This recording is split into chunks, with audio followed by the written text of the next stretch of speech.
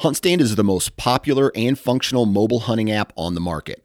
With a variety of base maps to choose from, satellite imagery that is updated every month, the ability to check the weather, know property information, and even catalog your trail cam pics, HuntStand even gives you the ability to import pins and location markers from other mobile apps.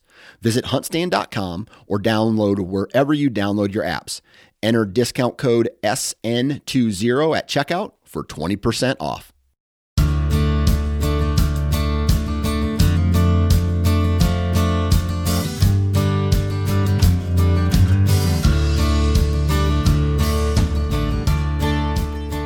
All right, we're back with another episode of the Woodsman Podcast. You ever get that feeling sometimes, even though it's the beginning of March, that you're still in March, you're still somehow born to hunt and forced to work?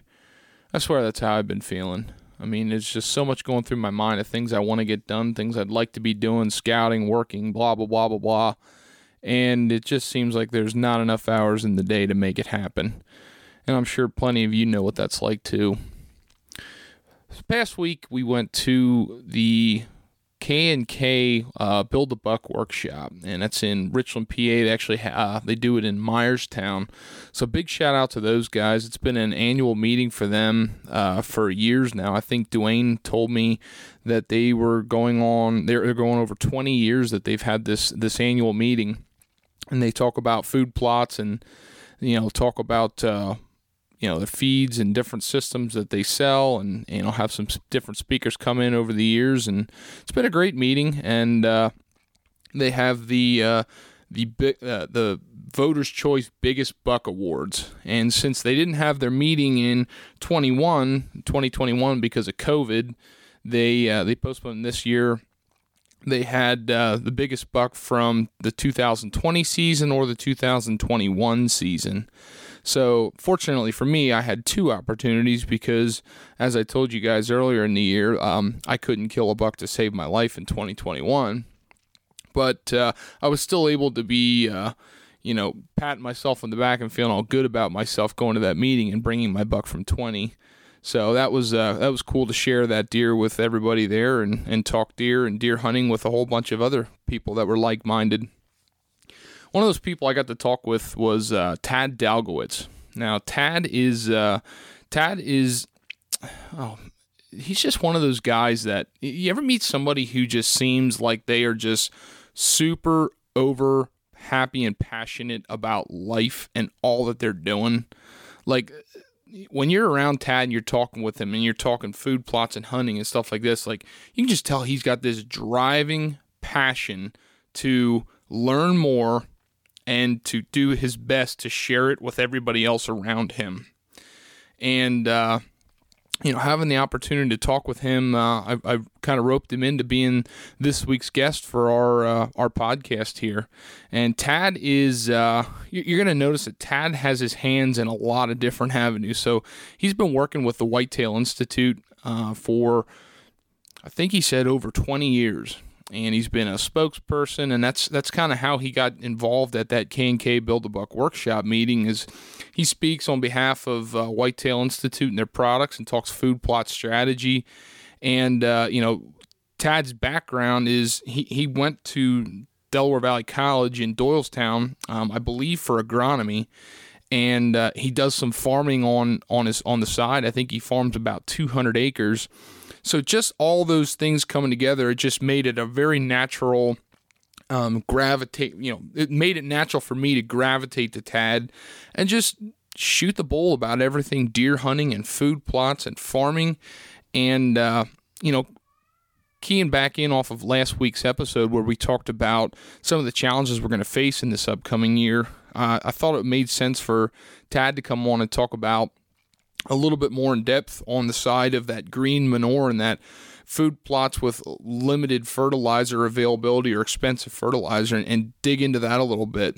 And I'm going to forewarn everybody on this episode, Tad is a very passionate guy, and he loves to chat about everything whitetails, and it's like a breath of fresh air to hear somebody that just loves to chat and talk about this. But I'm not going to lie.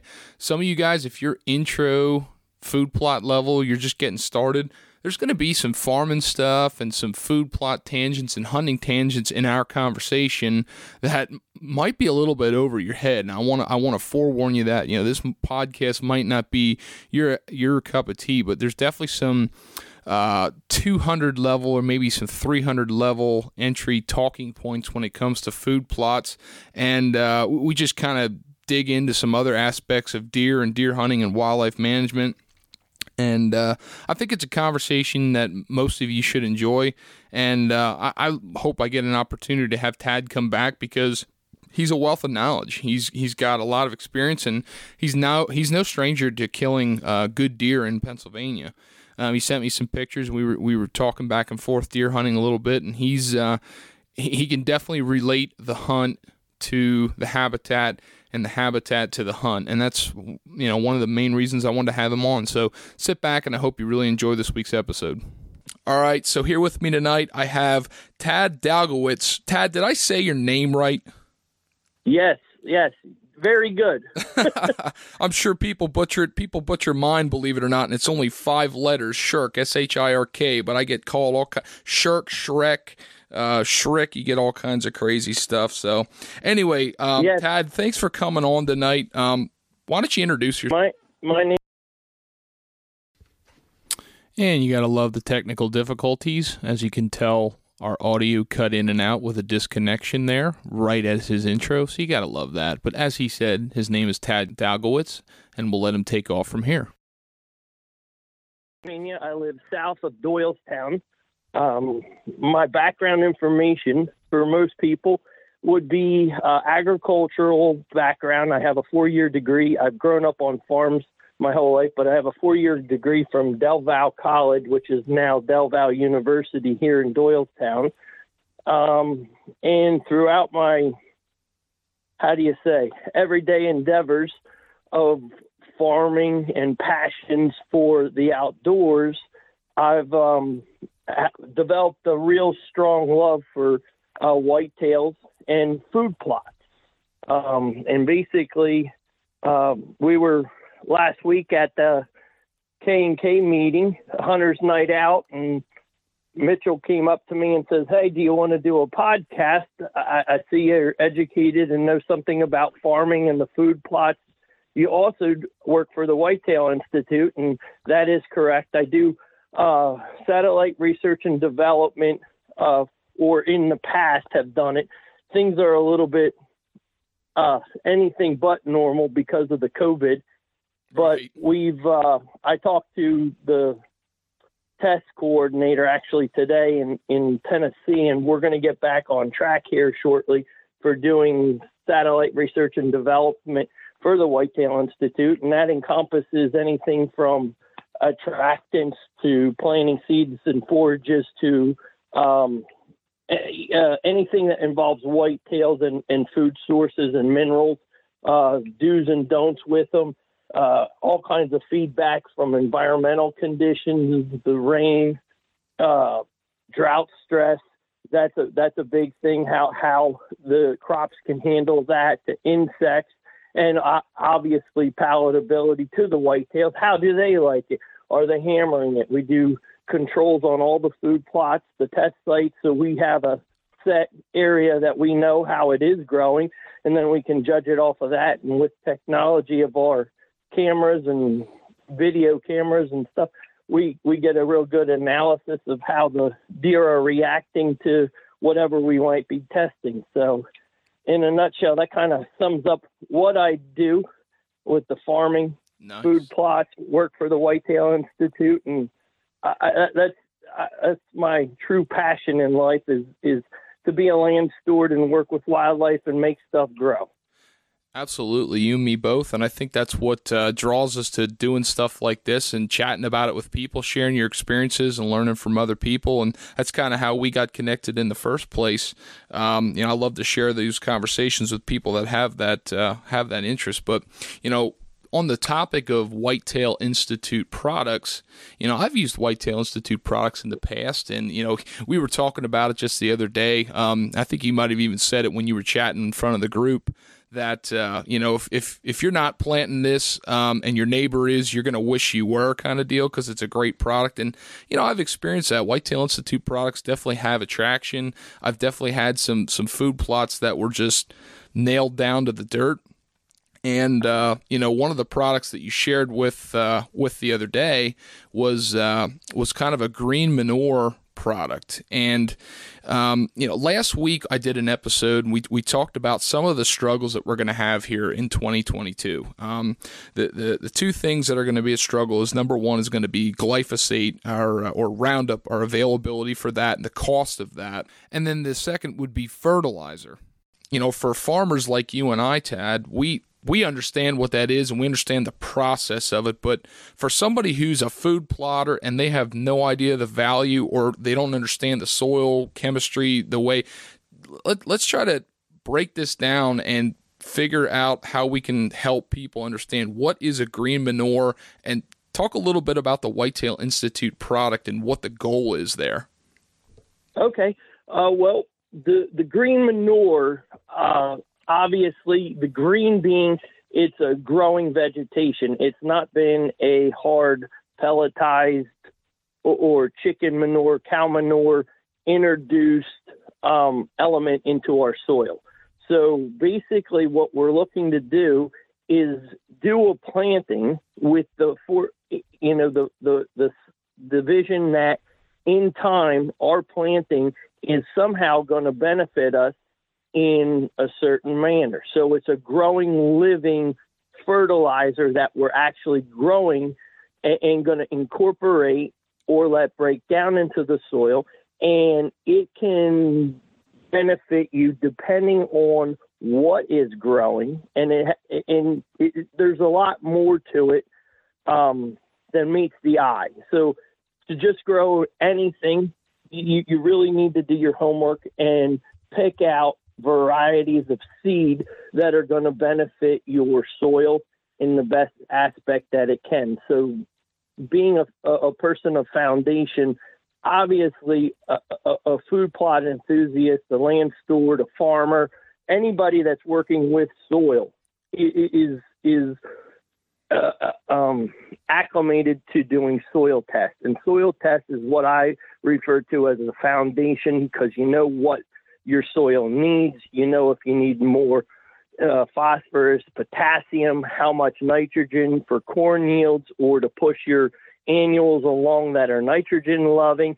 And along with that is also important is the pH, because the pH of your soil is directly related to the availability of the nutrients that you're putting into the soil. So in essence, I'm going a little bit farther away from the green manure, but I'm trying to give everybody a good foundation on why we're doing what we're doing, and the foundations of knowing and saying, hey, he's a little drawn out, but I'm trying to explain it to everybody so they get a good grasp on what they should be doing. Because green manure, I'm going to be honest with you, is like we're talking, a normal food plot conversation is on an elementary level. When we get up to talking about green manure and incorporating that into the soil and different species of plants and seedings and blends of seed to till back into the ground to accomplish either nitrogen, phosphorus, potassium,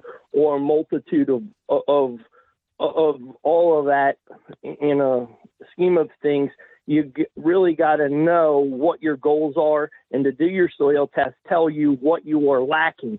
So then you would go and look and say, hey, I've had clover in this field, or I planted soybeans in this field, and my nitrogen levels that are in the soil are pretty good, but my phosphorus and potassium are a little bit lower. My calcium or magnesium levels could be a little bit low, and look at the soil analysis and say to ourselves, okay, I want to also have more organics into the soil. Well, organics come from plant material breaking down. It's the corn stalk fodder. It's the soybean fodder, which means after the combine goes through the field, It's what's left over in the field that's been processed and gone through the flails on the combine and can be incorporated or broken down back into the soil. That's all good stuff. That's organics. It's some nutrients. But this green manure is more so on a higher nutrient level than your fodder would be. And the Whitetail Institute has this Imperial Whitetail Revive. Let's talk about that product a little bit. What's in that, and talk about that elementary level you kind of said about like just making sure we understand why you would even plant something like that, because it's not as much meant for forage, even though deer will browse on it. But yeah, let's get into that. Okay, the Revive has been researched, and like you said, it is a green manure. The name Revive is putting back and giving back into your soil composition. And the Revive is broken down into two seeds. It's a sorghum, and it's also a buckwheat. And with the combination of those two, planted accordingly, the recommendations are on most of the bags, planted accordingly, and tilled into the ground in a fashion that's beneficial to your soil, you're looking at, in different areas, and I'm just going to give you numbers or averages on test ground from the Institute. Okay, so for an example, you're going to take and do this planting, and the important thing is you're not really doing a food plot. You're building your soil. So before the plants go to seed, so once you start to see flowering, you want to incorporate it back into the soil. Well, depending on the height, the tillage equipment that you might have, it'll basically, you got to look at what you have to work with and be able to have the foresight and say, hey, okay, I need to incorporate this green fodder, whether you brush hog it down, whether you plow it directly down into, you roller crimp it and disc it in. There's a whole host of different ways to incorporate this green fodder into the soil once it's knocked down and tilled into the earth, and let the composition or decomposition rather take its course. The benefits of, we're going to say phosphorus for argument's sake, in the plot that the Institute did, you would have pre-test and post-test, and then the actual increase. You're looking at a 29.78% increase in phosphorus. Potassium is going up 64.8%. Calcium, not as much. 6%. And magnesium, it's increasing 48.2%. So on two of the four elements tested, it went up almost or over 50%. Now make sure I follow you there before I let you go any further. Sorry to cut you off, but is that in a soil test? That's a soil test pre and post that it's showing that up, or is that other tests you're saying? No, this is what it's, I'll give you the exact number. So in the Institute's food plot journal that they just are releasing here recently, pre-test, there was 47 pounds per acre of phosphorus present in the soil. After they raised the Revive and incorporated it back into the soil and gave it a little bit of time, it was analyzed again. It was analyzed at 61 pounds per the acre. So you went from 47 pounds pre-plant to post-plant at 61, which was an increase of almost 30%, 29.78% of phosphorus. So why do this? A lot of people are going, well, hey, I can just go to Agway, your local feed mill, granary. You can go to Tractor Supply, you name it. There's a lot of places that make fertilizer available. Okay, well, why Revive? Well, there's a lot more to it than what meets the eye. There's a lot of things that go on. People in the whitetail world that are very passionate about it are taking it to the next level every year and the Institute, by doing this, is very much on the forefront of being proactive and in going in an environmental, sound, process that they are trying to keep on pushing the envelope to bring out new stuff, to research and develop stuff that's really, truly beneficial and be environmentally conscious. Now, Right. by no means are they telling you, hey, forget about, your normal fertilizer. But say for argument's sake, you planted tall tine tubers, or you planted their winter greens, which is a kale, cabbage, turnip blend on an overview of what you're looking at as seed. It is non-beneficial to plant that more than 2 years on any one piece of ground back to back. So for argument's sake, you want to rest your ground and do a little buildup. You could go in the spring once the soil temperature reaches, about 60 degrees, and it's going to hold at that pretty good. You go ahead and plant your Revive. In a month and a half, okay, you go ahead and say, hey, my stuff is starting to show signs of this flower. What do we need to do here? Well, you got to incorporate it back into the soil, knock it down, put it back into the soil. Right. You could brush hog it and disc it a couple times to put it back in. You could plow it under however you see fit. You could brush hog it and till it with a tiller. There's a whole host of different ways to incorporate and processes, and depending on what people's equipment is how you would handle it. So in essence, you're putting into the soil that. Then it's July. Well, what am I going to do for the fall? Well, they have, for argument's sake, their forage oats and do a fall planting of that. The following spring, you can go back in with an annual, perennial, or later on in the summer, go ahead and put your turnips back in, because now you've revived that ground, you gave it a rest period, and you're incorporating those nutrients back into the soil. And you're also adding that organic matter, which helps hold the moisture and those nutrients in the soil. And as long as you're staying up on top of your liming and have a 6.5 to 7.277 pH, your nutrient availability to what you have in the soil is going to fuel your plants, which in turn wind up in your whitetails. And that in itself, if people don't understand the importance of the soil test, the pH, and the nutrients, whatever is in the ground, okay, and you can look at where the biggest whitetails come out of the country in general. It's some of the best fertile ground that we have in the country. Sure. Okay. What's that mean? Well, the nutrients are in the soil. If they're in the soil, that means they're going to get taken up by the plants. And what comes along and browses on the plants? I got a passion for whitetails. Those whitetails are out there, they're in my clover plots. They're nibbling away.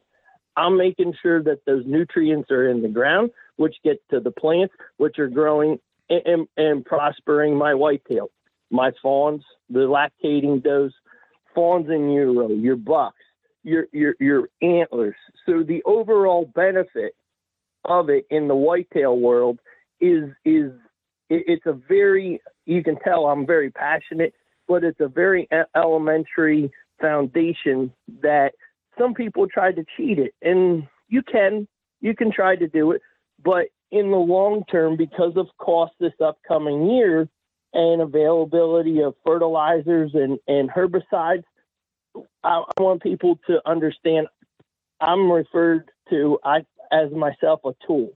If you don't ask questions and you don't get me dirty, I can't do my job. So in essence, you're going to build a soil foundation which fuels your plants and fuels your whitetails. What do you think is going to happen in a couple years worth of time?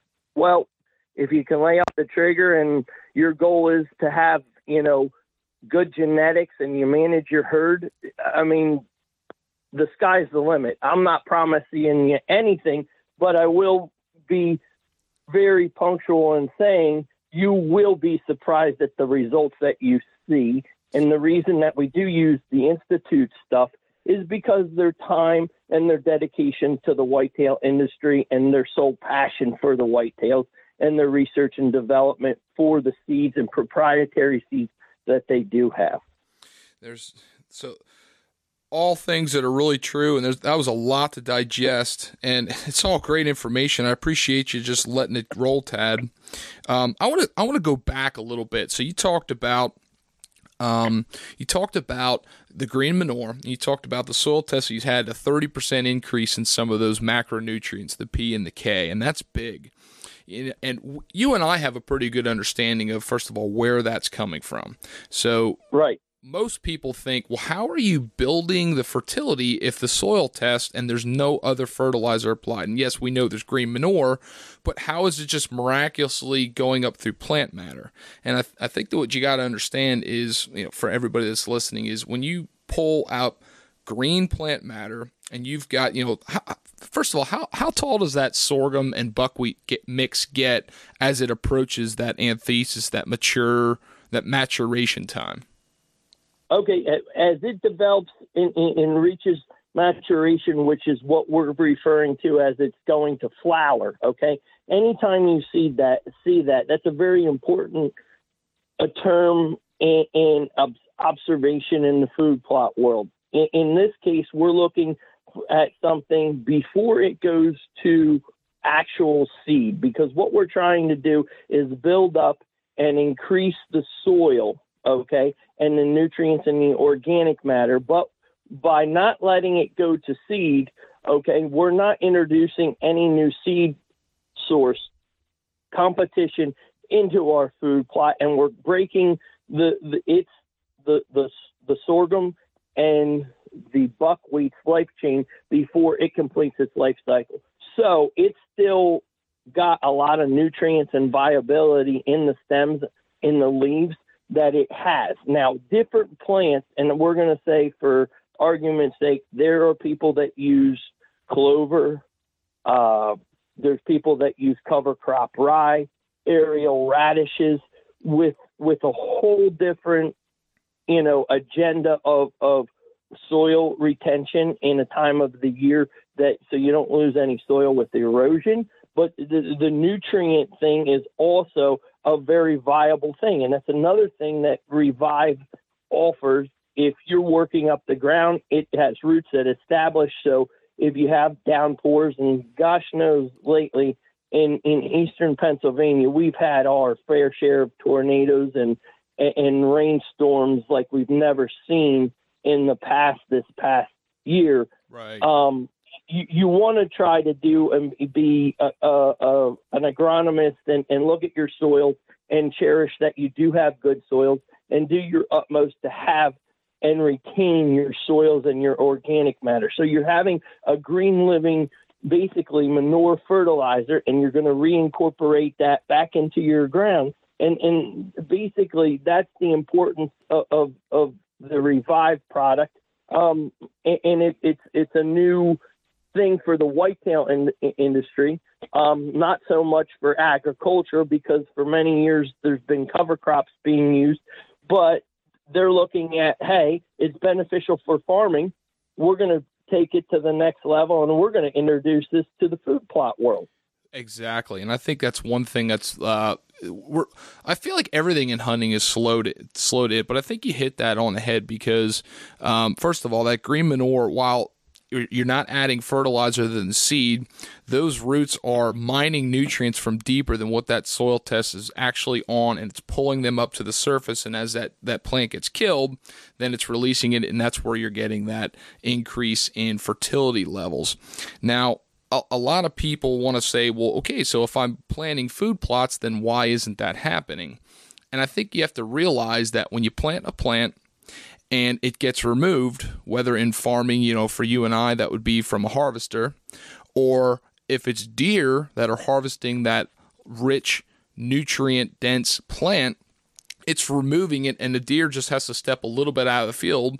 And if it doesn't release those nutrients back into that soil, then those nutrients are pulled from the soil. So, we talked about planting tall tine tubers and those winter cover crops. And there's like a disconnect, or like a complete 180 when it comes to food plots and farming, because farming, we're doing corn, soybeans in a summer growing season, and that's where we're getting at. We're taking it off in the fall. And for food plots, while we can plant summer annuals for a food plot, a lot of the time our food plot focus goes into those fall annuals and having enough food in the latter part of the year. So correct. If deer are harvesting your food plot in a fall food plot and they're pulling those nutrients out, and you don't have anything growing in the springtime, you're doing your soils no justice. And that's exactly what you just hit the nail on the head on. I just kind of wanted to backtrack a little bit there.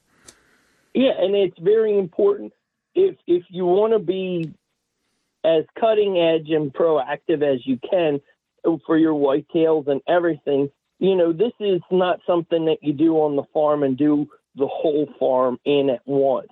It's very beneficial to use it, but it's very good to sit down and have the foresight of 2 to 3 years out from now, the food plots that we do have, where do we want to go with them? We want to rotate them. We want to, anytime you have something in the ground a year and year and year after, when you work from something that's considered like virgin ground or ground that hasn't been farmed, or old fallow hay fields that have been just brush hogged year after year, all the old matter is getting brush hogged, and it drops down and it's getting broken down and rotted back into the soil. And that's all free nutrients. That's free nutrients. But in a hay situation where you got that disc spine and it's cutting, at 2 to 3 inches across the top of the ground, 2 to 3 cuttings a year, and there's nothing left there to drop down, to break down, to rot down, we're really exercising that ground. So on those cases, a chemical fertilizer with your nitrogen, phosphorus, potassium, and having micros mixed up in with that, it's very important that it does get that, broadcast granular fertilizer on those fields to keep up with the soils, so we don't exercise it out and we can have good yields. That's the whole name of the game. You got to have the nutrients to push the plants to get the yields. Well, it's the same thing in fruit plots. You want to have that tonnage. Why do you want tonnage? Well, a whitetail, for argument's sake, is going to eat 8 pounds of forage a day. Okay? 8 pounds, if you have 3 animals, okay, you do the math. You know what, 24 pounds, okay, a day for those 3 mature animals is what's getting taken off.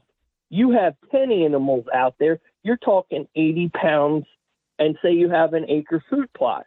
Well, if you don't fertilize it, plant it at the proper time so it gets the lifespan that it needs to push the forages, your groceries are going to be slim to nil come hunting season.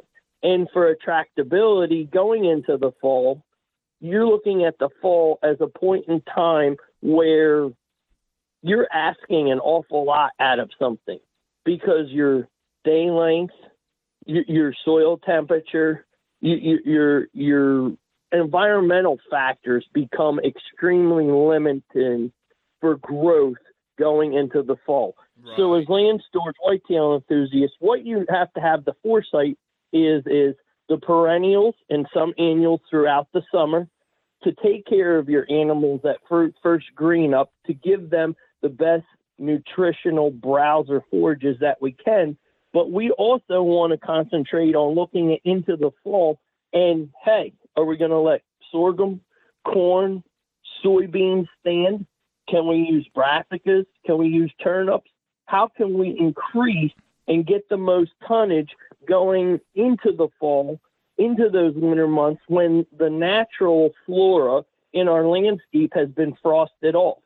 And under normal circumstances, a deer's limited to twigs and buds and some grass here or there, the nutritional value, the protein of that is minimal. They're going to get through as long as it's ample and it doesn't get locked into the ground by snow and ice storms. But what we're looking at is the fall forages and a food source to go longer in the fall to reduce any stress on our whitetails. And that's what we're going to have. Hey, I shoot a doe that dresses at 90 pounds. 3 years into the program, we're shooting good mature does. Our does are dressing out at $120. Okay, 120 pounds. Oh, yeah. Well, you know what that means for your freezer. You're going to have a lot more freezer space taken up because you're going to be able to fill your freezer. And there's a lot of people, okay, that's their goal.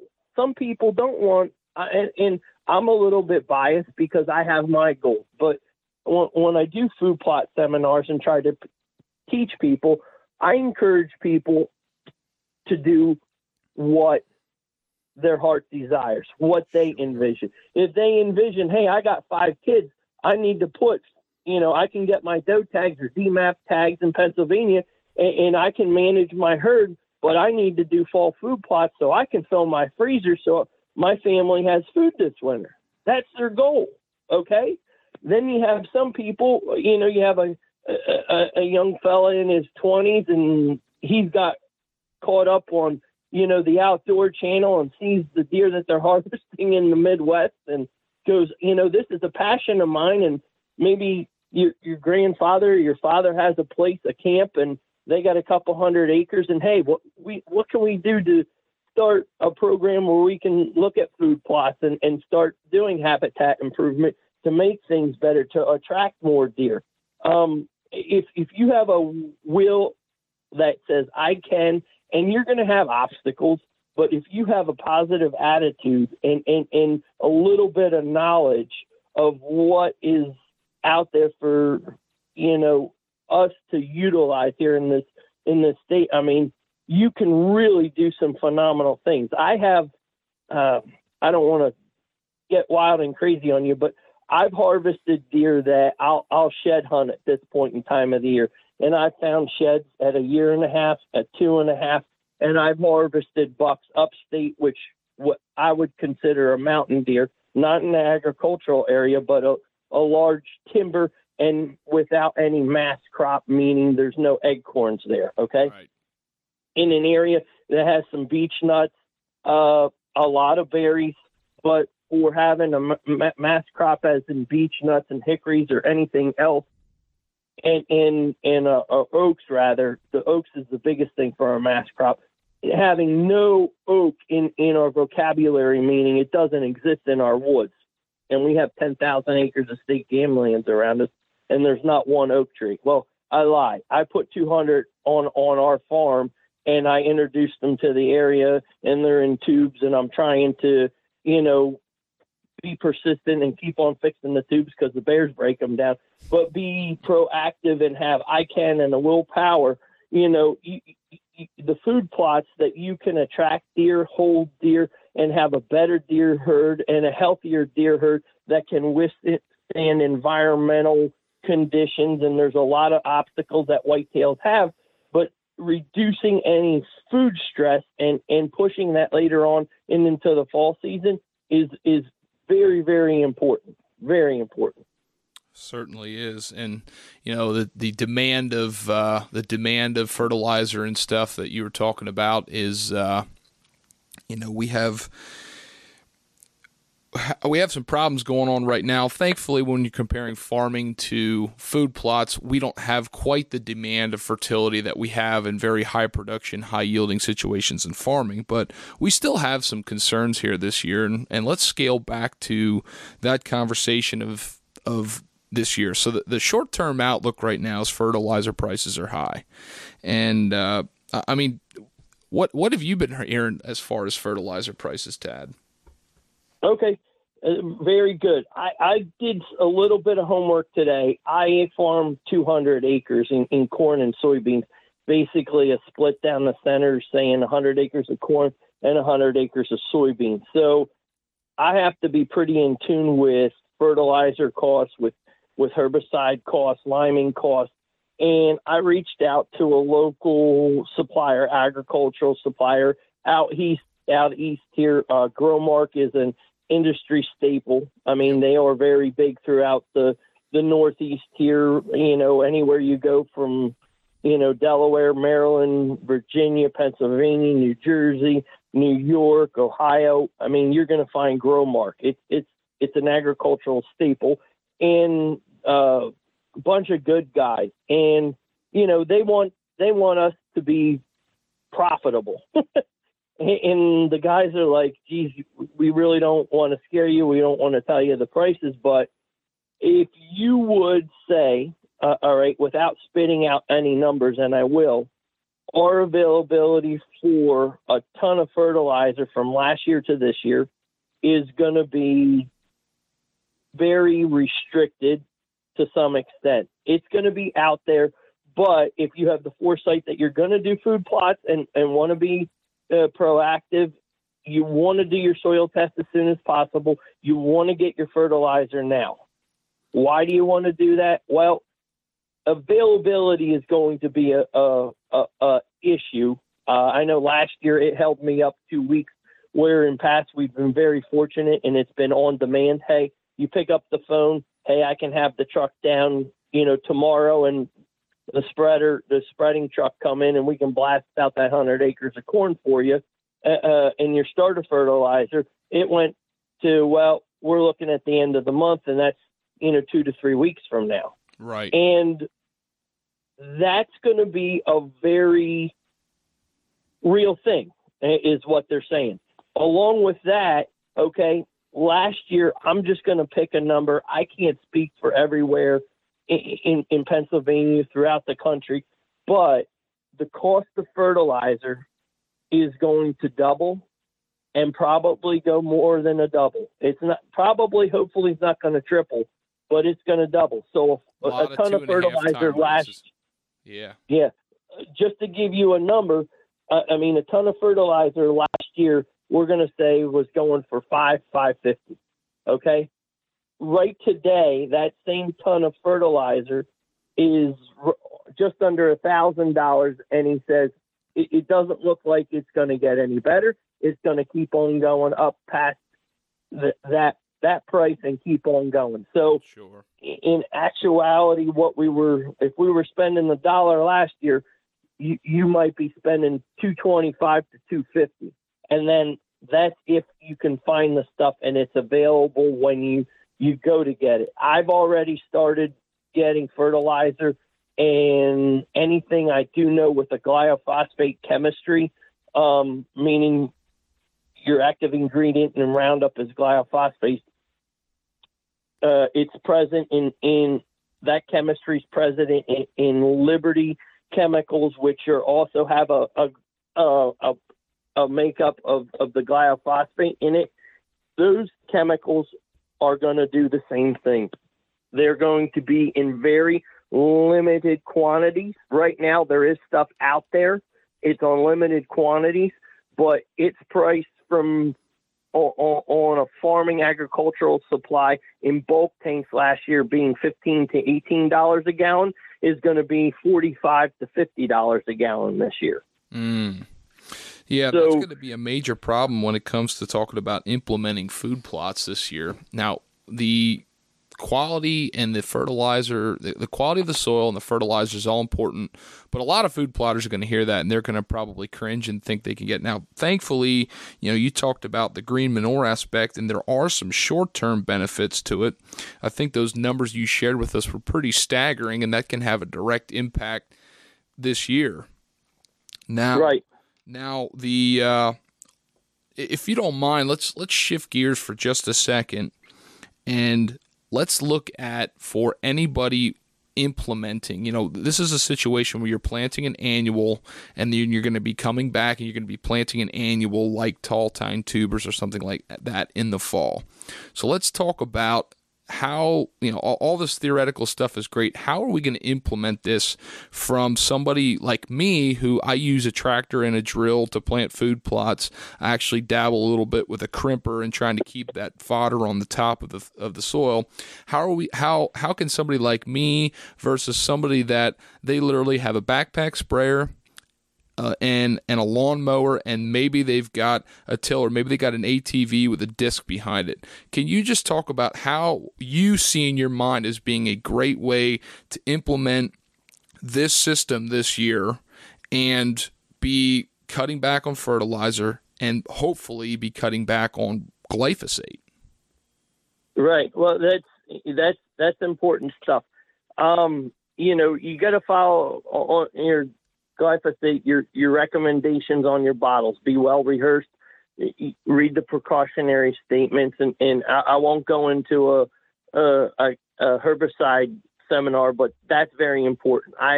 Just for record, I have 2 private applicators licenses that I keep up with in 2 different states for farming practices, one for New Jersey and one for Pennsylvania. So you have to stay on top of your credits, your core credits, and stuff for your applicator's license. So by no means is that supposed to be intimidating for anybody.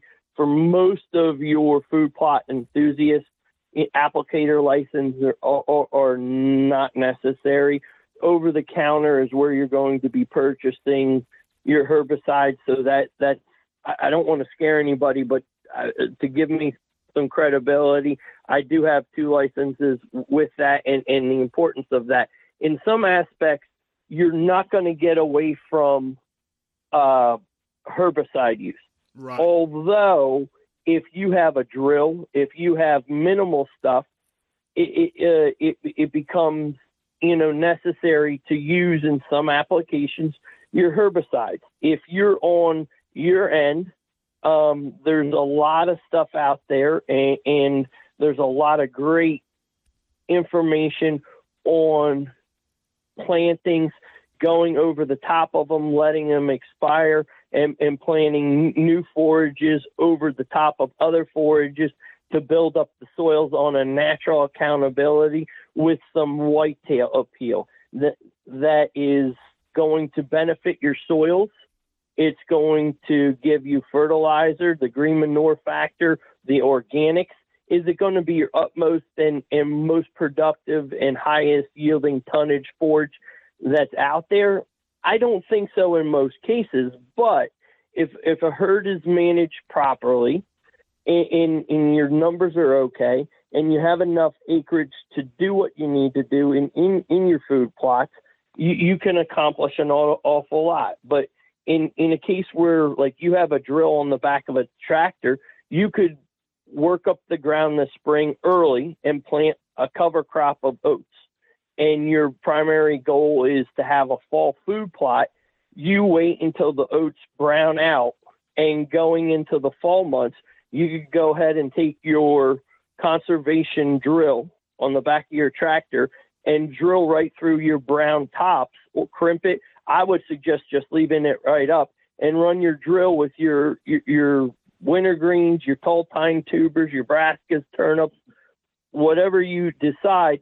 Calibrate your seeder so it's doing what it needs to, not putting it too deep, and go ahead and do your planting. When you're talking about somebody that's got more of a beginner type setup with your 4-wheeler, maybe they have a drag behind disc, there's going to be a couple things that you're going to want to look at. And green manure is a viable thing, but it's going to curtail your equipment, is going to curtail what you can and can't do and give you limitations. So the green manure, like I said, is on the college level and not on the elementary level of food plots. So getting back to the basic stuff, which, a lot of guys just have that. You're going to need to somehow burn off those plots. And the important thing is you're going to want to do that in a timely fashion that it allows, if you're dealing with a fallow field, you're going to want to mow that down, okay? And in some cases, burning and that is a viable thing. I have done burns on fallow fields and done perimeter disking and had a water tank on a truck and all that kind of good stuff. And you have to check with your local ordinances to accomplish that kind of, task, and check with, your fire department, and they'll be able to say yay or nay, or here's what we expect of you to do. Give us a call and do whatever. But burning is a very viable thing. But getting back to the herbicides and having smaller equipment, it's very important to have something that's going to be workable. If I gave you a disc on the back of a four-wheeler and you went and sprayed 2 weeks earlier with glyphosate and killed it off and it looks dead, and you go in there and try to work up that root mass and everything, you're going to come back to me and say, hey, this isn't working. It's really satchy. My disc is bouncing all over.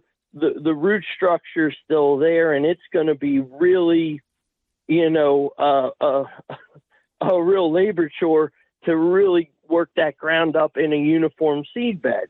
And if you would go out in a month and a half or a month earlier and go ahead and use that glyphosate application where you knock out the vegetation and you let it sit there and you let it rot and really break down almost to the point where it looks like bare soil out there, and then go with your disc, your overall outcome with effort level is going to be a lot quicker, knowing the proper way to do something to accomplish it. But it's not going to be an overnight kind of thing. You have to be planning and have the foresight, or talk to a person that has the experience and say, hey, here's what my equipment is. I mean, not everybody has a Cultipacker. Not everybody has a chain drag. I've been up at buddies' hunting camps where we've gone through and disked up with a cutaway disc the whole field, killed it off a month before, disked off the whole field. And in July, we're up there with a Ranger. I said, guys, we need to firm up the seed bed. We just can't go and broadcast our wintergreens or our tall tine tubers out here because we have nooks and crannies. And people go, well, what's the difference? It's going to fall in. I said, well, the problem is when you have a field like that and you get a nice big rainstorm, your seed bed has to be uniformed. A rapeseed is very minuscule, maybe about the size of number 8 shot. Okay.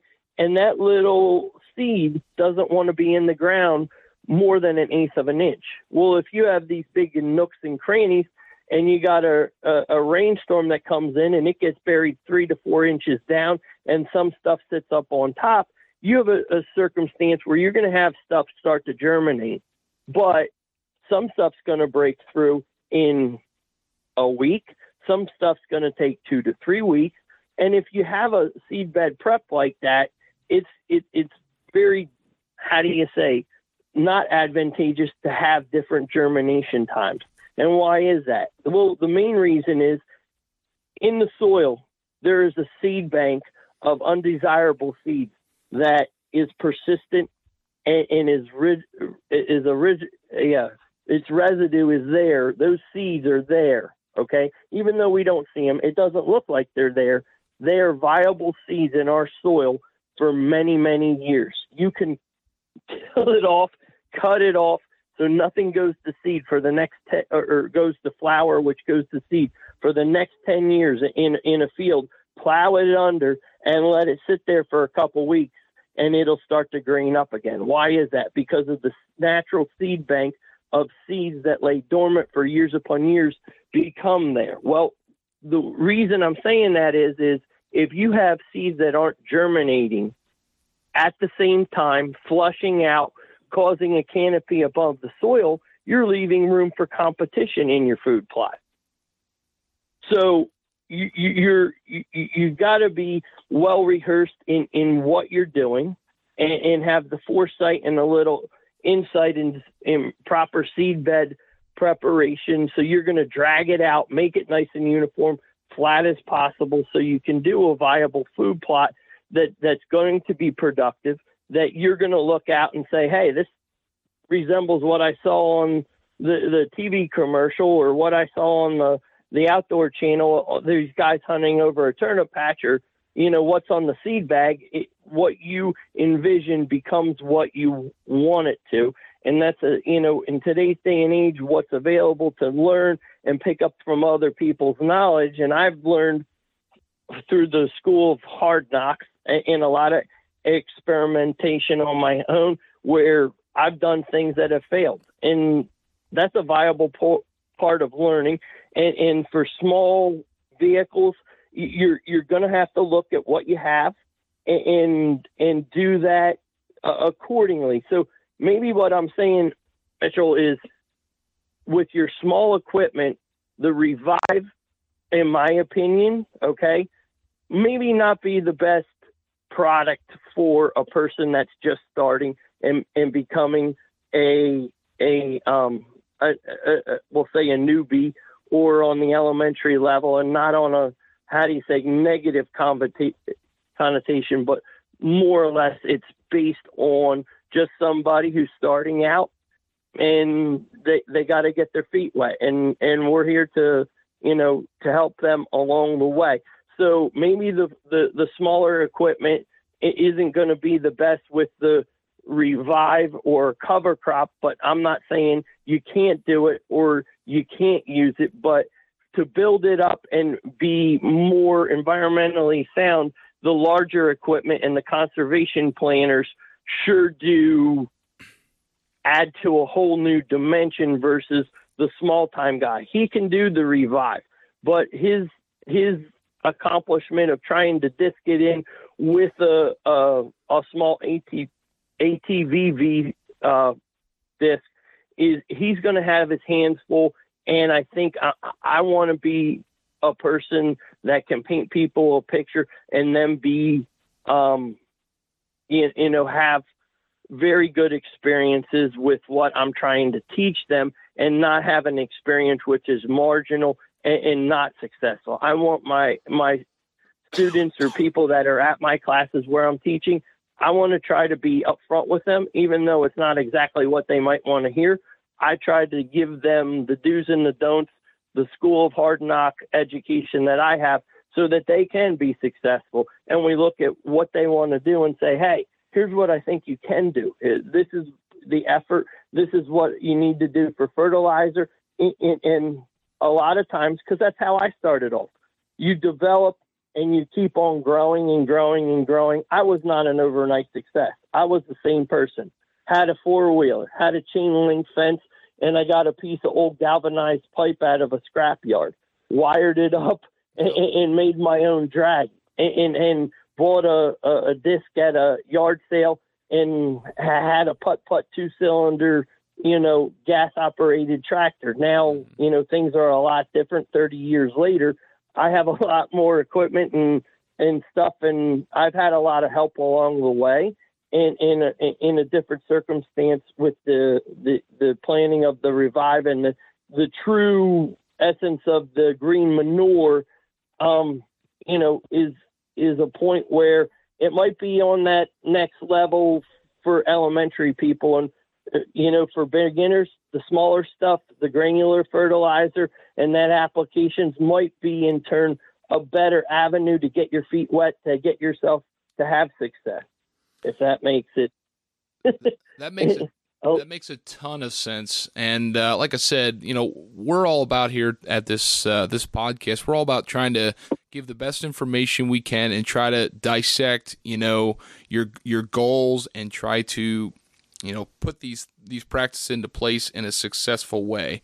And I think the biggest thing I take away, and I think people should take away from that, is residue management. You're talking about trying to break up large clods if it's too thick with the smaller equipment, residue management. So if you're somebody listening to this and you have small equipment, but you're just hell-bent and determined that you're going to try this somehow, some way, I think your avenue would be a lighter seeding rate to get wet, because you're going to overwhelm yourself with a very heavy seeding rate and a really, really thick amount of material on the top. Right. Agreed. Oh, man. Hey, well, we've talked about a lot of stuff here, Tad, and I think we covered a lot of the topics that I I had wanted to chat about with you. Is there anything else from Whitetail Institute or anything else in this upcoming food plot planting season you'd like to share with us before you go? No, I mean, like I said, there's a lot of stuff out there. Just as words for people that are listening and kind of getting their directions, don't be discouraged. Don't be afraid to ask questions, to reach out to, your local granaries. And the only dumb question is the question that you don't ask. Don't be afraid. Be well rehearsed, read about stuff. Don't be intimidated. There's a lot of people that are very passionate about being land stewards and whitetail enthusiasts and food plot, have a passion for the food plot industry and managing their wildlife with that. And, it's all real important. It's real important stuff.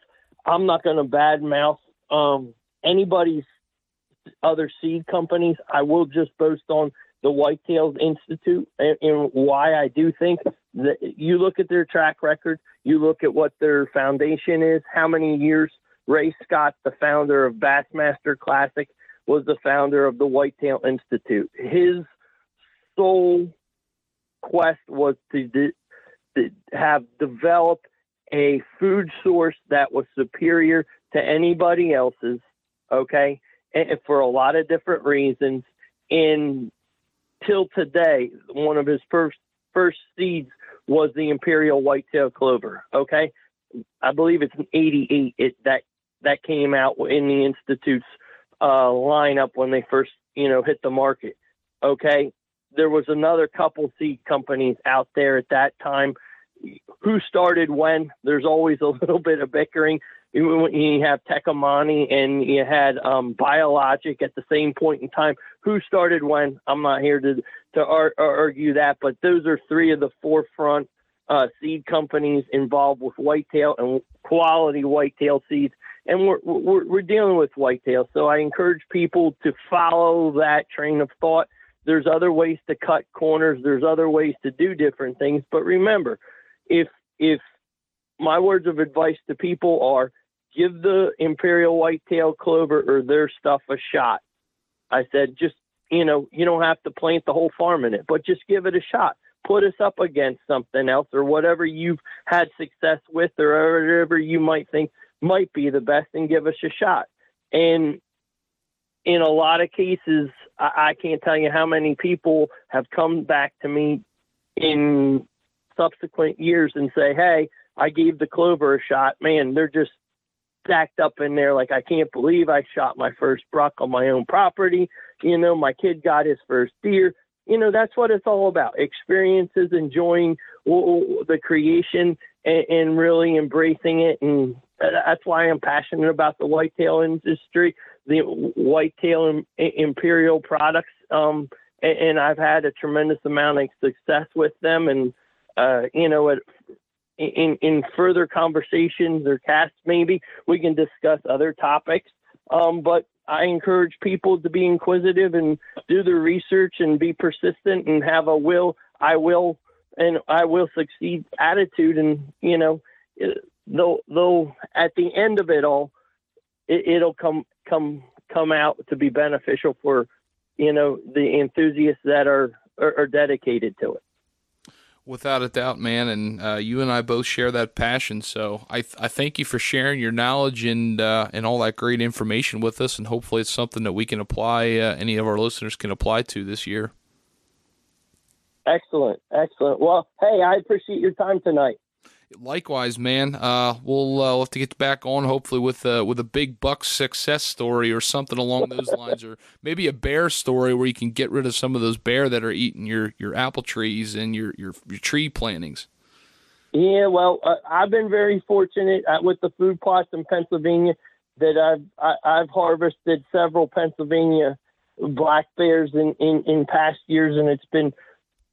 My first one was on a push, but the other ones have been sitting over cornfields and basically sitting on properties where you've had cornfields and harvested them then. But yeah, my true passion is the whitetails. The bears are just destructive, and I said, they have their place in the environment, but as I look at them, they're big nuisance for me.